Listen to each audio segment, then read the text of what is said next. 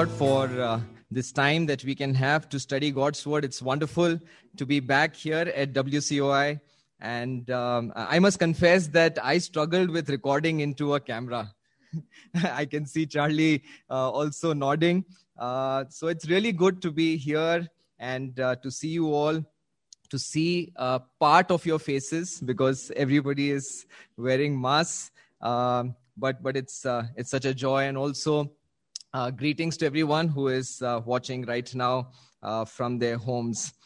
We've been worshiping the Lord, and as we've been worshiping the Lord, the theme that we've been concentrating on is what the Lord Jesus Christ has done for us on the cross of Calvary. And, the question that comes to our mind immediately is that in response, oh Lord, what can I do?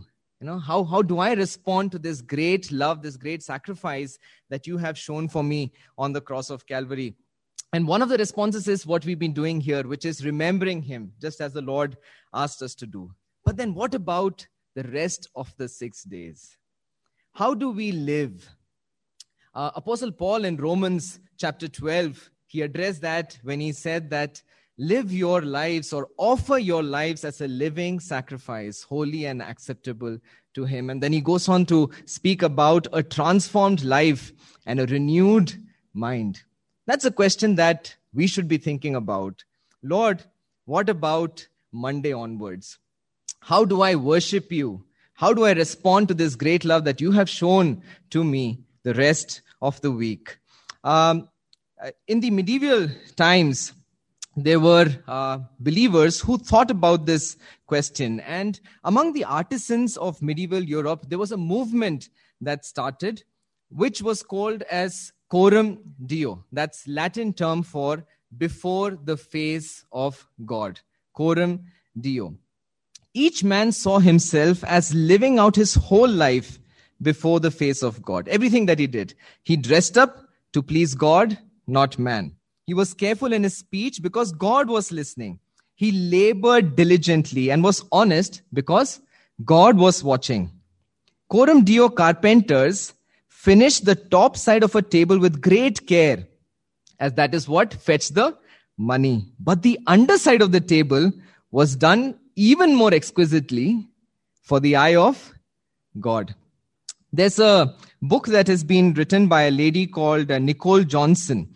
She wrote a book called The Invisible Mom. That title should tell us something, right? About the invisible things that we do. And a lot of times we end up feeling that who is watching, who is appreciating. Nobody even says a thank you for all the things that I labor. And she speaks about how she went through this phase of feeling that my children, my husband, nobody really cares about what I do. Nobody really appreciates what I do. It doesn't matter. What I do and the effort that I put in doesn't really matter. And she says that one day, a friend of hers gifted her a book which was describing the cathedrals of Europe, which were built during the medieval times, during the times when artisans were doing things under this passion of Coram Deo, doing things before the eyes of God. And she says that in that book about the medieval cathedrals of Europe, there's a story, a legendary story in the book told of a rich man who came to visit the cathedral while it was being built. And he saw a workman, an unknown workman. It's not the fancy architect, not the artist who is painting. He's just a workman carving a tiny bird on the inside of a beam. He was puzzled and asked the man, "Why are you spending so much time carving that bird into a beam that will be covered by the roof? No one will ever see it." And the workman replied, "Because God sees it." Coram Deo, living our lives before the face of God.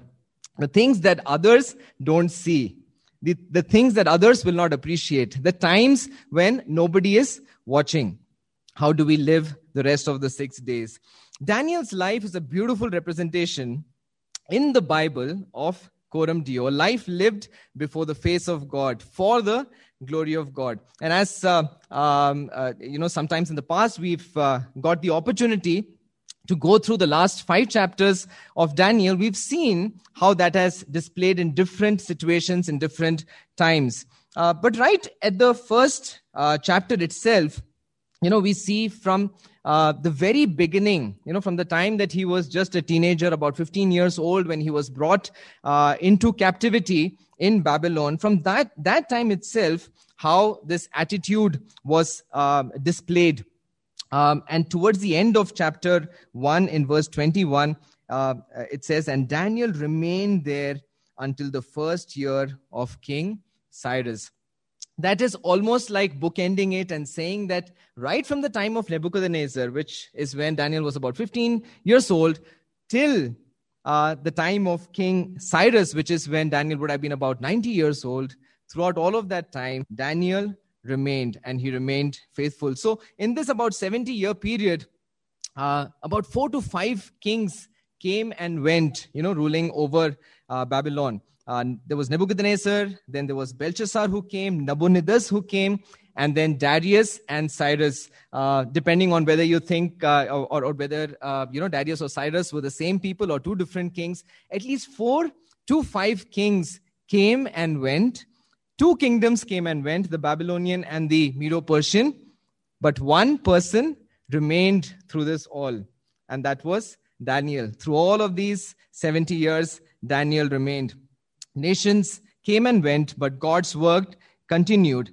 And no nation was really significant when set against the backdrop of what God was doing and God's eternal plan, and how he used Daniel in all of that. In fact, God uses Nebuchadnezzar himself to declare this in chapter 4 and verse 17, that the living may know that the Most High is sovereign over all kingdoms on earth, and gives them to anyone he wishes, and sets over them the lowliest of people. In Isaiah 40:15 we read, "Behold, the nations are like a drop of a bucket, and are counted as small dust of the balance." God truly rules in history.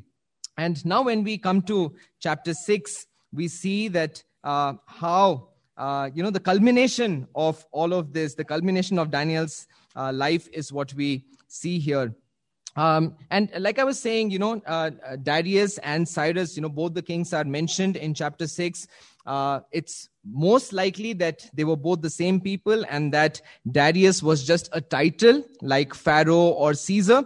But irrespective, the thing is that is not the most important thing, because this mighty king and who he was and all that he did is just in the backdrop. What comes through so clearly when we read Daniel chapter 6 is Daniel's character and how the Lord used him. And there is much that we can draw from this passage, but the Lord has been speaking to me very particularly about our approach towards work, our approach towards the responsibilities that God has given us Monday to Friday, Monday to Saturday. And there is much that we can learn from Daniel, from this passage, and we will focus on that. Daniel's approach towards his work. If you're not employed, please don't think that this message is not for you, because whatever life stage you are in, you have some work, some responsibility that God has given you. Our stages in life itself bring us certain responsibilities, bring us the will of God. A lot of times, we wonder, okay, what is God's will for my life? It is whatever life stage has brought you. God has brought that to you. So it could be your studies, it could be your household work, it could be work at an office. Getting paid for work is incidental. We know that the Lord had given Adam and Eve a lot of work to do, and they were not getting paid for it. So the money that we earn is incidental, but the responsibility is God-given. So before we get into the passage, it's important that we start with an understanding that work is a blessing from God. It's not a curse. We see work in the first few chapters of Genesis before the curse itself. It was part of God's perfect plan for humans even before the curse came in. And we also know that our God is a God who works. We see that in Genesis, and we continue to see that through Revelation, that God is someone who works. Therefore, work is actually a better word for believers to use, for people who follow the Lord to use this. Work is vocation. It is something that God has called us to do. Usually we use the term vocation for people who are called for ministry, right? But if we reset our understanding of work as God-given responsibility, whatever responsibility God has given us, if we start thinking of every work that we do as work that God has called us to do, then it will be vocation for us. Our home, our work at home, our studies in school, our work in office will all be then God-given responsibility, God-given vocation. And not only does God entrust us with our vocation, he also blesses us with the skill required to do that work. Again, there are many verses in the Bible which tell us that both the skill of the hand and the intellect of the mind, wisdom, is given by God. I'll just read 2 verses for you. When the Lord was telling Moses how the tabernacle ought to be built, he also told who are the people who will build it. And he mentioned the master craftsman's name, Bezalel, and he said that in Exodus 31:3, I have given him, which is Bezalel, I have given him with skill, ability, and knowledge in all kinds of craft. That's God-given skill, whatever skills we have. We read in Proverbs chapter 2, verse 6, for the Lord gives wisdom. James also says, if anyone lacks wisdom, let him ask of God who gives freely. So both the skill of our hands and the wisdom of our mind are God-given. So our vocation, our responsibility, as well as the skill and the wisdom to do it, both are blessing from God and therefore are to be used for his glory. Because 1 Corinthians 10:31 tells us, whatever you do, do it all for the glory of God. So that sets context to our passage. God gives us a vocation. God gives us a work, a responsibility, a calling to do whatever we are supposed to do. He also gives us the skill and the wisdom to do it, and we ought to do it for his glory. Whatever we do, we ought to do it for his glory from Monday to Saturday as well. So today's passage teaches us what is the right godly attitude towards work when we see it as something which is sacred. When we stop this division between sacred and secular. Okay, that Sunday is when we do the spiritual activities and the rest of the week is when we have to do, we have to be in the world and we have to do everything else that we are supposed to do. No, when we see everything as sacred, every responsibility as God-given, then this passage tells us what will be our attitude when we approach life like that. The vocation that God had entrusted Daniel was to serve as a government administrator. It was like the IAS of today. He started young, like we saw in chapter 1, in his teens, but he kept learning and growing at his workplace. Kings came and went, kingdoms rose and fell, but Daniel stayed on. And now in chapter 6, he is 90 years old, and that should be an encouragement to the older people as well, that, there is no time which is too late. Whatever responsibility we have, even in our 80s and 90s, it is something that we can do for the glory of God. So this chapter is a culmination of Daniel's story, because in the rest of the chapters from here on, it's an account of the visions that he saw.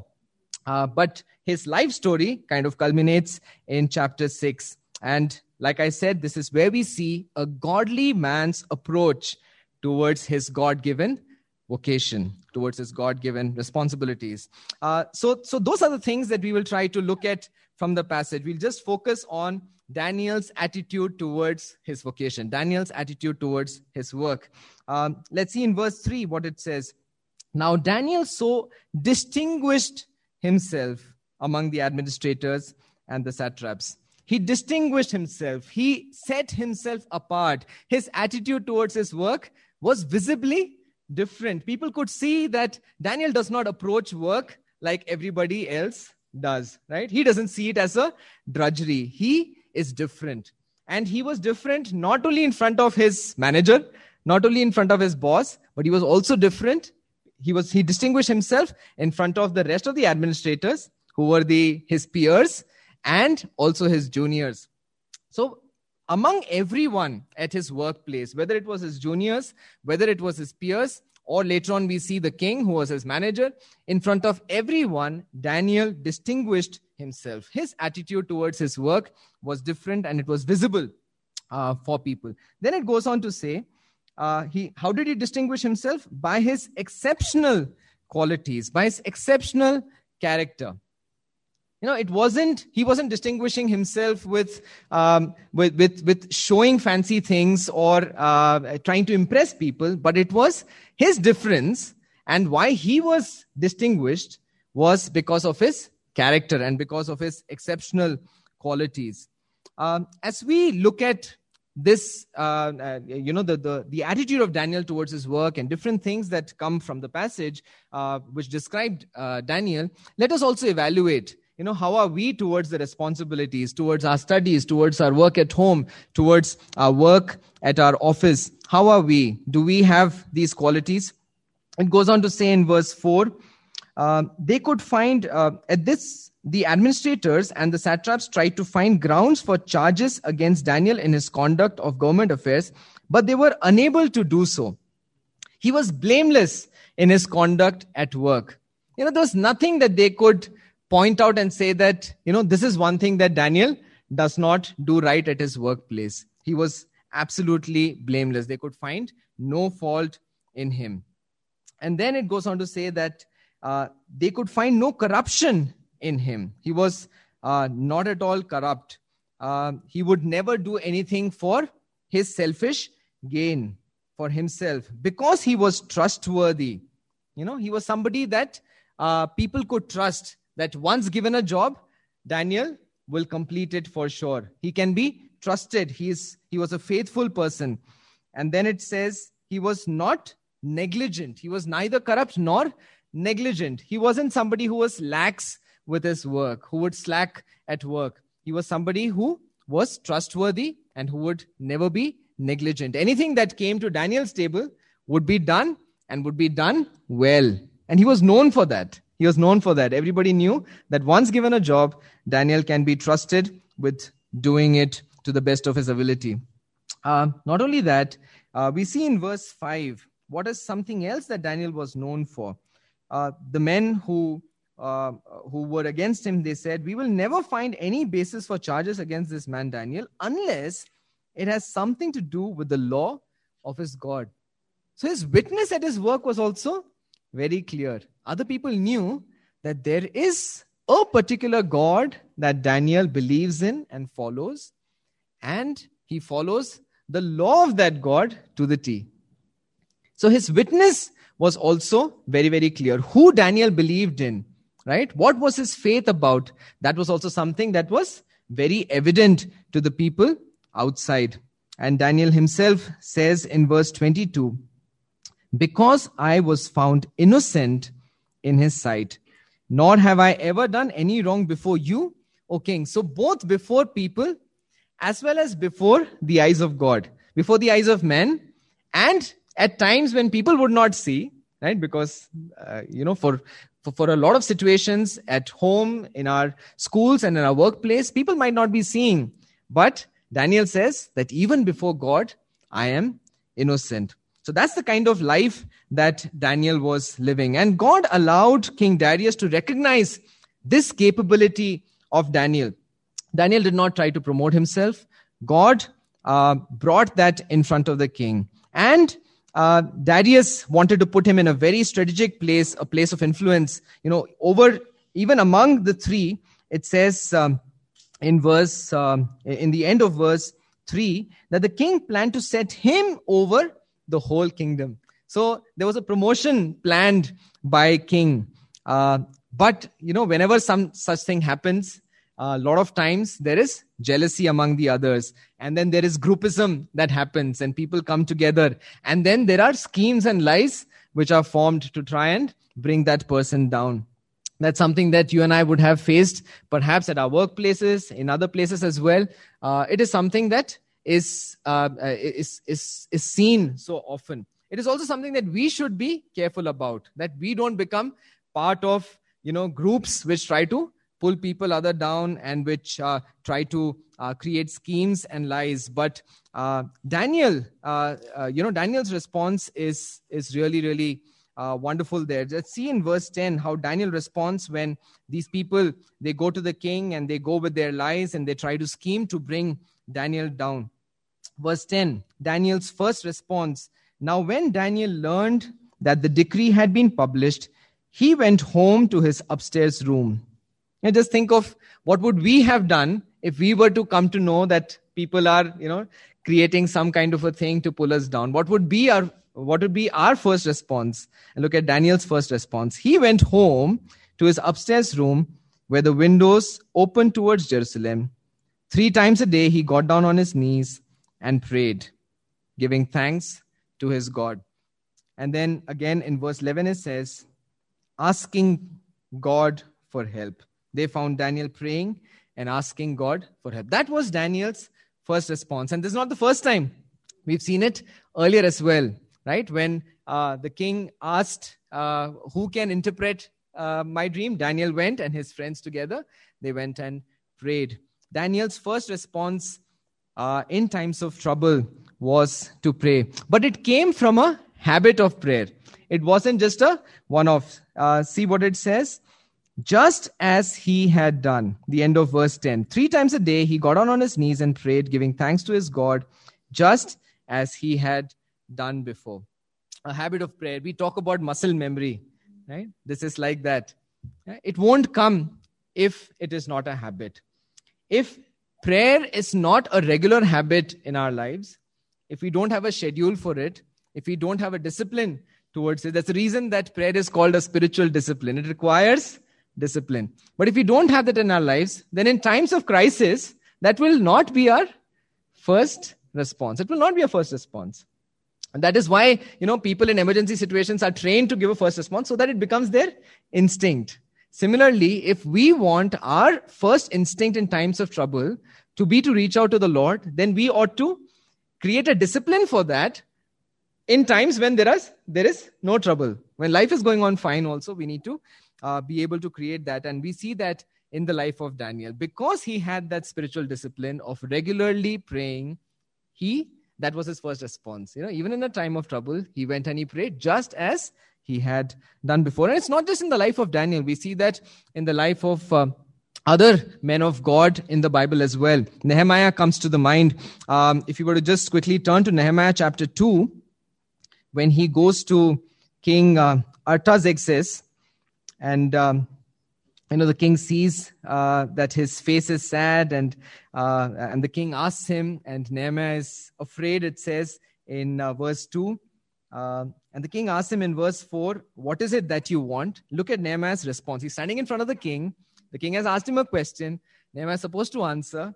But it says, then I prayed to the God of heaven. You see that? Nehemiah's response in a time of confusion, in a time when he is petrified.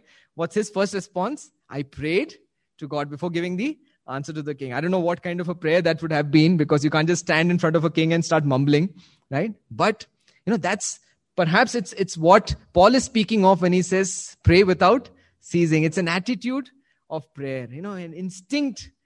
Instinctively, he reaches out to the Lord, and like Daniel, he asks for help. And even in Nehemiah's life, we know that this came out of a previous habit. There's a reason that chapter 1 describes about what Nehemiah was doing earlier before he went to the king. It says in chapter 1 of Nehemiah verse 4, when I heard these things, when he heard about what was happening in Jerusalem, I sat down and wept. For some days I mourned and fasted and prayed before the God of heaven. Yeah? So his instinctive response before the king was coming out of a habit that he had formed of going down to his knees and praying. Again, similar to Daniel. So instinctive response comes out of habit, and habit comes out of a schedule. It comes out of effort. We see that in the life of our Lord Jesus Christ as well, how he had a schedule for prayer. A lot of times we, in today's day and age, don't like schedules. We say that it's okay so long as my heart is fine, and so long as, I'm doing it when I get time, that's fine. And then we say that putting schedules and all of that is like legalism, and, we shouldn't do that. But the reality is that habit requires discipline. Discipline comes out of schedules and after doing things in a regimented way a lot of times. And that's when, during times of trouble, an instinct it will come immediately. That will be our first response. So if we are not in the habit of going to the Lord regularly, daily, like Daniel, perhaps multiple times in a day, then in moments of crisis also, we will not go to him first. We will end up using our own wisdom. We will end up going to other people for advice instead of going to the Lord first.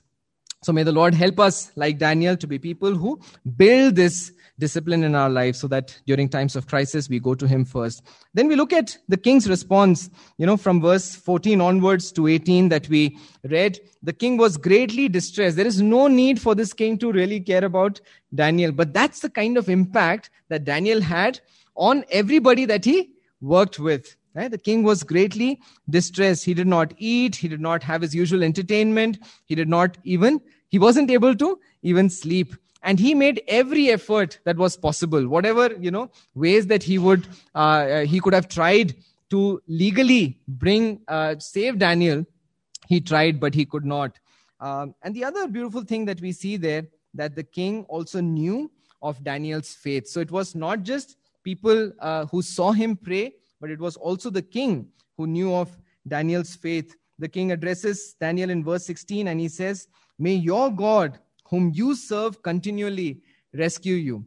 The king knew that, yes, Daniel is serving in my, among my officials. He's in my administration, but he's actually serving God. He says, "May your God, whom you serve continually." Again, in verse 20, he says, "Daniel, servant of the living God." He doesn't say, my servant. He says, servant of the living God. Just look at what kind of a testimony Daniel had.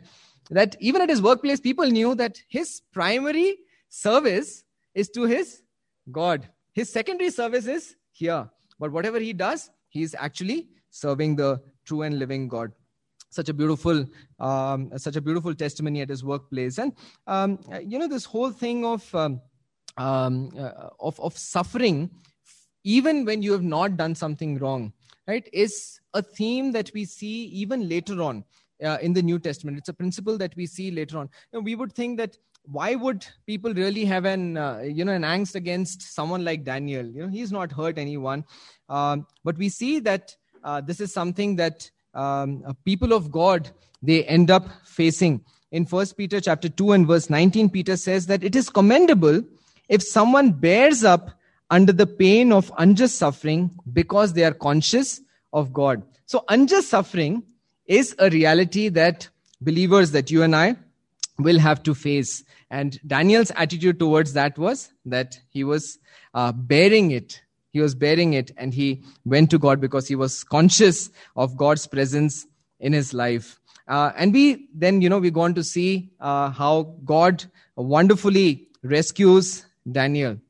A question that comes to our mind is does God do that all the time? Will God rescue us from a situation every single time? Is God able to do it? Yes, he is able to do it. Because we see that time and again, that the Lord can rescue from the gravest of situations. He did that even for Daniel's friends, Shadrach, Meshach, and Abednego earlier from the fiery furnace. But just like Shadrach, Meshach, and Abednego had testified that even if the Lord does not save us, still we will continue to serve him. So they were also aware that the Lord may or the Lord may not. Right? That depends on the Lord's will and his plans and purposes. And they said that we submit to whatever the Lord wants to do in our lives. The Lord may rescue or the Lord may not rescue.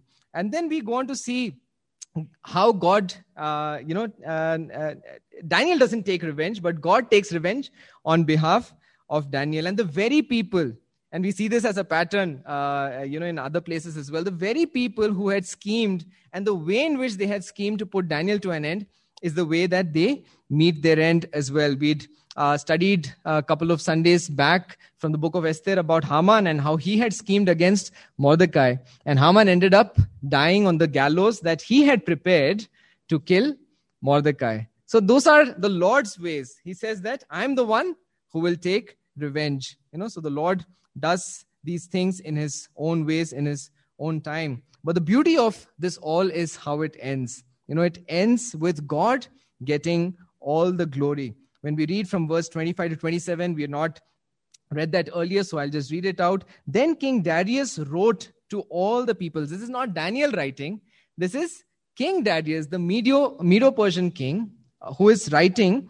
And he says, he wrote to all the peoples, nations, and men of every language throughout the land. So he is ruling over multiple nations, over multiple people, over multiple kingdoms with different languages. And he writes to them in their own language. And he says, may you prosper greatly. I issue a decree. So this is a command that is going out from the king, that in every part of my kingdom, people must fear and reverence the God of Daniel. So the king is saying that everybody should respect the God of Daniel, for he is the living God and he endures forever. Our mind goes back to the words that Nebuchadnezzar had spoken after the Lord restored him. And when we were reading that passage, at that time also we felt that it's almost like a psalmist writing a psalm. And it's similar, in tone when we read this as well. It is like a psalmist is writing a psalm. For he is the living God and he endures forever. His kingdom will not be destroyed. This is the king saying that God's kingdom will never be destroyed. His dominion will never end. He rescues and he saves. He performs signs and wonders in the heaven and on earth. He has rescued Daniel from the power of the lions. Such a beautiful message that is going out. Some Bible commentators have said that this is the message with the largest ever audience. There's a message with the largest ever audience because it went out to practically the entire world at that time. And who does that go out from? It goes from a pagan king. But the reason for all of that was Daniel. It was Daniel. And beautifully it ends, so Daniel prospered. Verse 28, so Daniel prospered during the reign of Darius and the reign of Cyrus the Persian. That was God's blessing on the life of Daniel, for a life that was being lived faithfully for 70 years, right? Lived faithfully at his workplace. A question that we should ask ourselves is, what are we doing with the skills and the abilities and the responsibilities that God has given to us? God has given us perhaps skills of language, skills of art, for numbers and finance, for building technology, skills of logical reasoning and music, and perhaps for cooking and baking, skills of handling people, skills of managing projects. And by the way, that's what Daniel was good at. He was a manager. He was in the management, right? And he was getting things done there. Our question should be, how have we been using God-given skills? There are people in the Bible who used their God-given skills for their own desires and to bring themselves glory. And sometimes to lead people away from God as well. Aaron had the skill for metallurgy. What did he end up using it for? To build a golden calf. And he took people of Israel towards idolatry. Samson had been given strength by God. He ended up trying to get whatever he wanted, using that strength instead of leading God's people, which was a responsibility that God had given him. And God had given him strength to do that responsibility, but he just used it for his own selfish gains and eventually ended up destroying his own life. Rebecca was really nice, skillful at cooking, but she used that skill to deceive her husband Isaac and to get the inheritance to the son that she loved. We need to think of how are we using our skills. Are we using our skills for God's glory, or are we using it for our own selfish gains? We can't be exceptional at everything we do, but we can definitely be faithful at whatever exceptional qualities God has given us. God has given us, each of us, exceptional qualities. We need to think of what those are and be faithful towards those. Daniel was exceptional and he was also faithful in whatever abilities God had given us. So are we using all of these skills to fulfill the vocation that God has given us for his glory? Is what we should ask ourselves. May the Lord use the life of Daniel to teach us that in every situation, we see it as a situation that God has brought into our lives, and to see whatever work and responsibilities God has given us as our God-given vocation. It's not just work to earn money, but it's our God-given vocation. And therefore, we bring everything to that work, right? That we bring our best to that work, so that in whatever we do, we bring God all the glory. One of the things that we can start doing, therefore, is to start praying that, Lord, help me to have a new attitude towards work. Help me to have an attitude which is doing everything before you, coram Deo, to do all that you have given me as before your face. And Lord, for that, if you can please give me these character qualities like those of Daniel, that I will be able to distinguish myself and set myself apart in my attitude towards work before my juniors, before my peers, and before my seniors. Lord, that I would have exceptional character qualities in a way that is blameless. My conduct at work would be blameless, that I would not be, there would be no corruption or any negligence seen in me, that I would be trustworthy, that people would be able to trust me at my workplace, and that, Lord, people would know that I belong to you and that I serve you, that my witness at my workplace will be obvious to people, O Lord, and that I would be innocent before God and before man, and that I would have a habit of prayer. I would build a discipline and a habit of prayer so that would become my instinct. The song that we sang before the message, it has these words. It says, "We are your children, called by your name. Humbly we bow and we pray." And what is that prayer? "Release your power to work in us and through us, till we are changed to be more like you. Then all the nations will see your glory revealed and worship you." And that came true in the life of Daniel. And if we pray and if we ask the Lord to help us, that can come true in our lives, irrespective of where God has placed us, whether it's work at home that He has given us, or in our schools and colleges, or at our workplace.